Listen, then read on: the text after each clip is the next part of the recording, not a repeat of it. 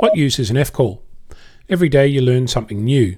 I realise that's an obvious comment, but I'm regularly surprised at the range of experience and education that amateur radio brings to my life.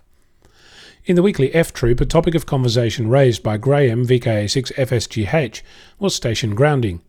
It's a topic that gets a range of coverage on the internet. Often, grounding is ignored, or only just hinted at by documentation. Antenna designs online regularly offer instruction on how long a piece of wire should be and how high it should be in the air, but not often a discussion on what the ground should look like. Graham pointed us at a document written and published by Motorola, titled Standards and Guidelines for Communication Sites, its 518-page tome on the topic of setting up a communication site.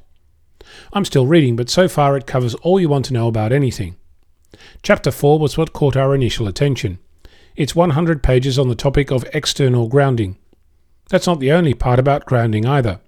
There's the chapter on internal grounding, 72 pages, and the appendices on measuring ground resistivity and one on verifying your grounding electrode system.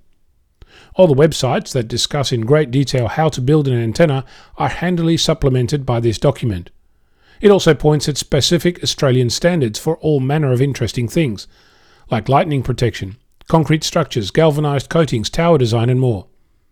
In case you're thinking it's a dry technical read, it includes instructions that require a small sledgehammer, a tape measure, safety glasses and gloves. So be prepared to learn and do something. The document is called the Standards and Guidelines for Communication Sites and it's written by Motorola. Happy reading. I'm Onno, VKA6FLAB.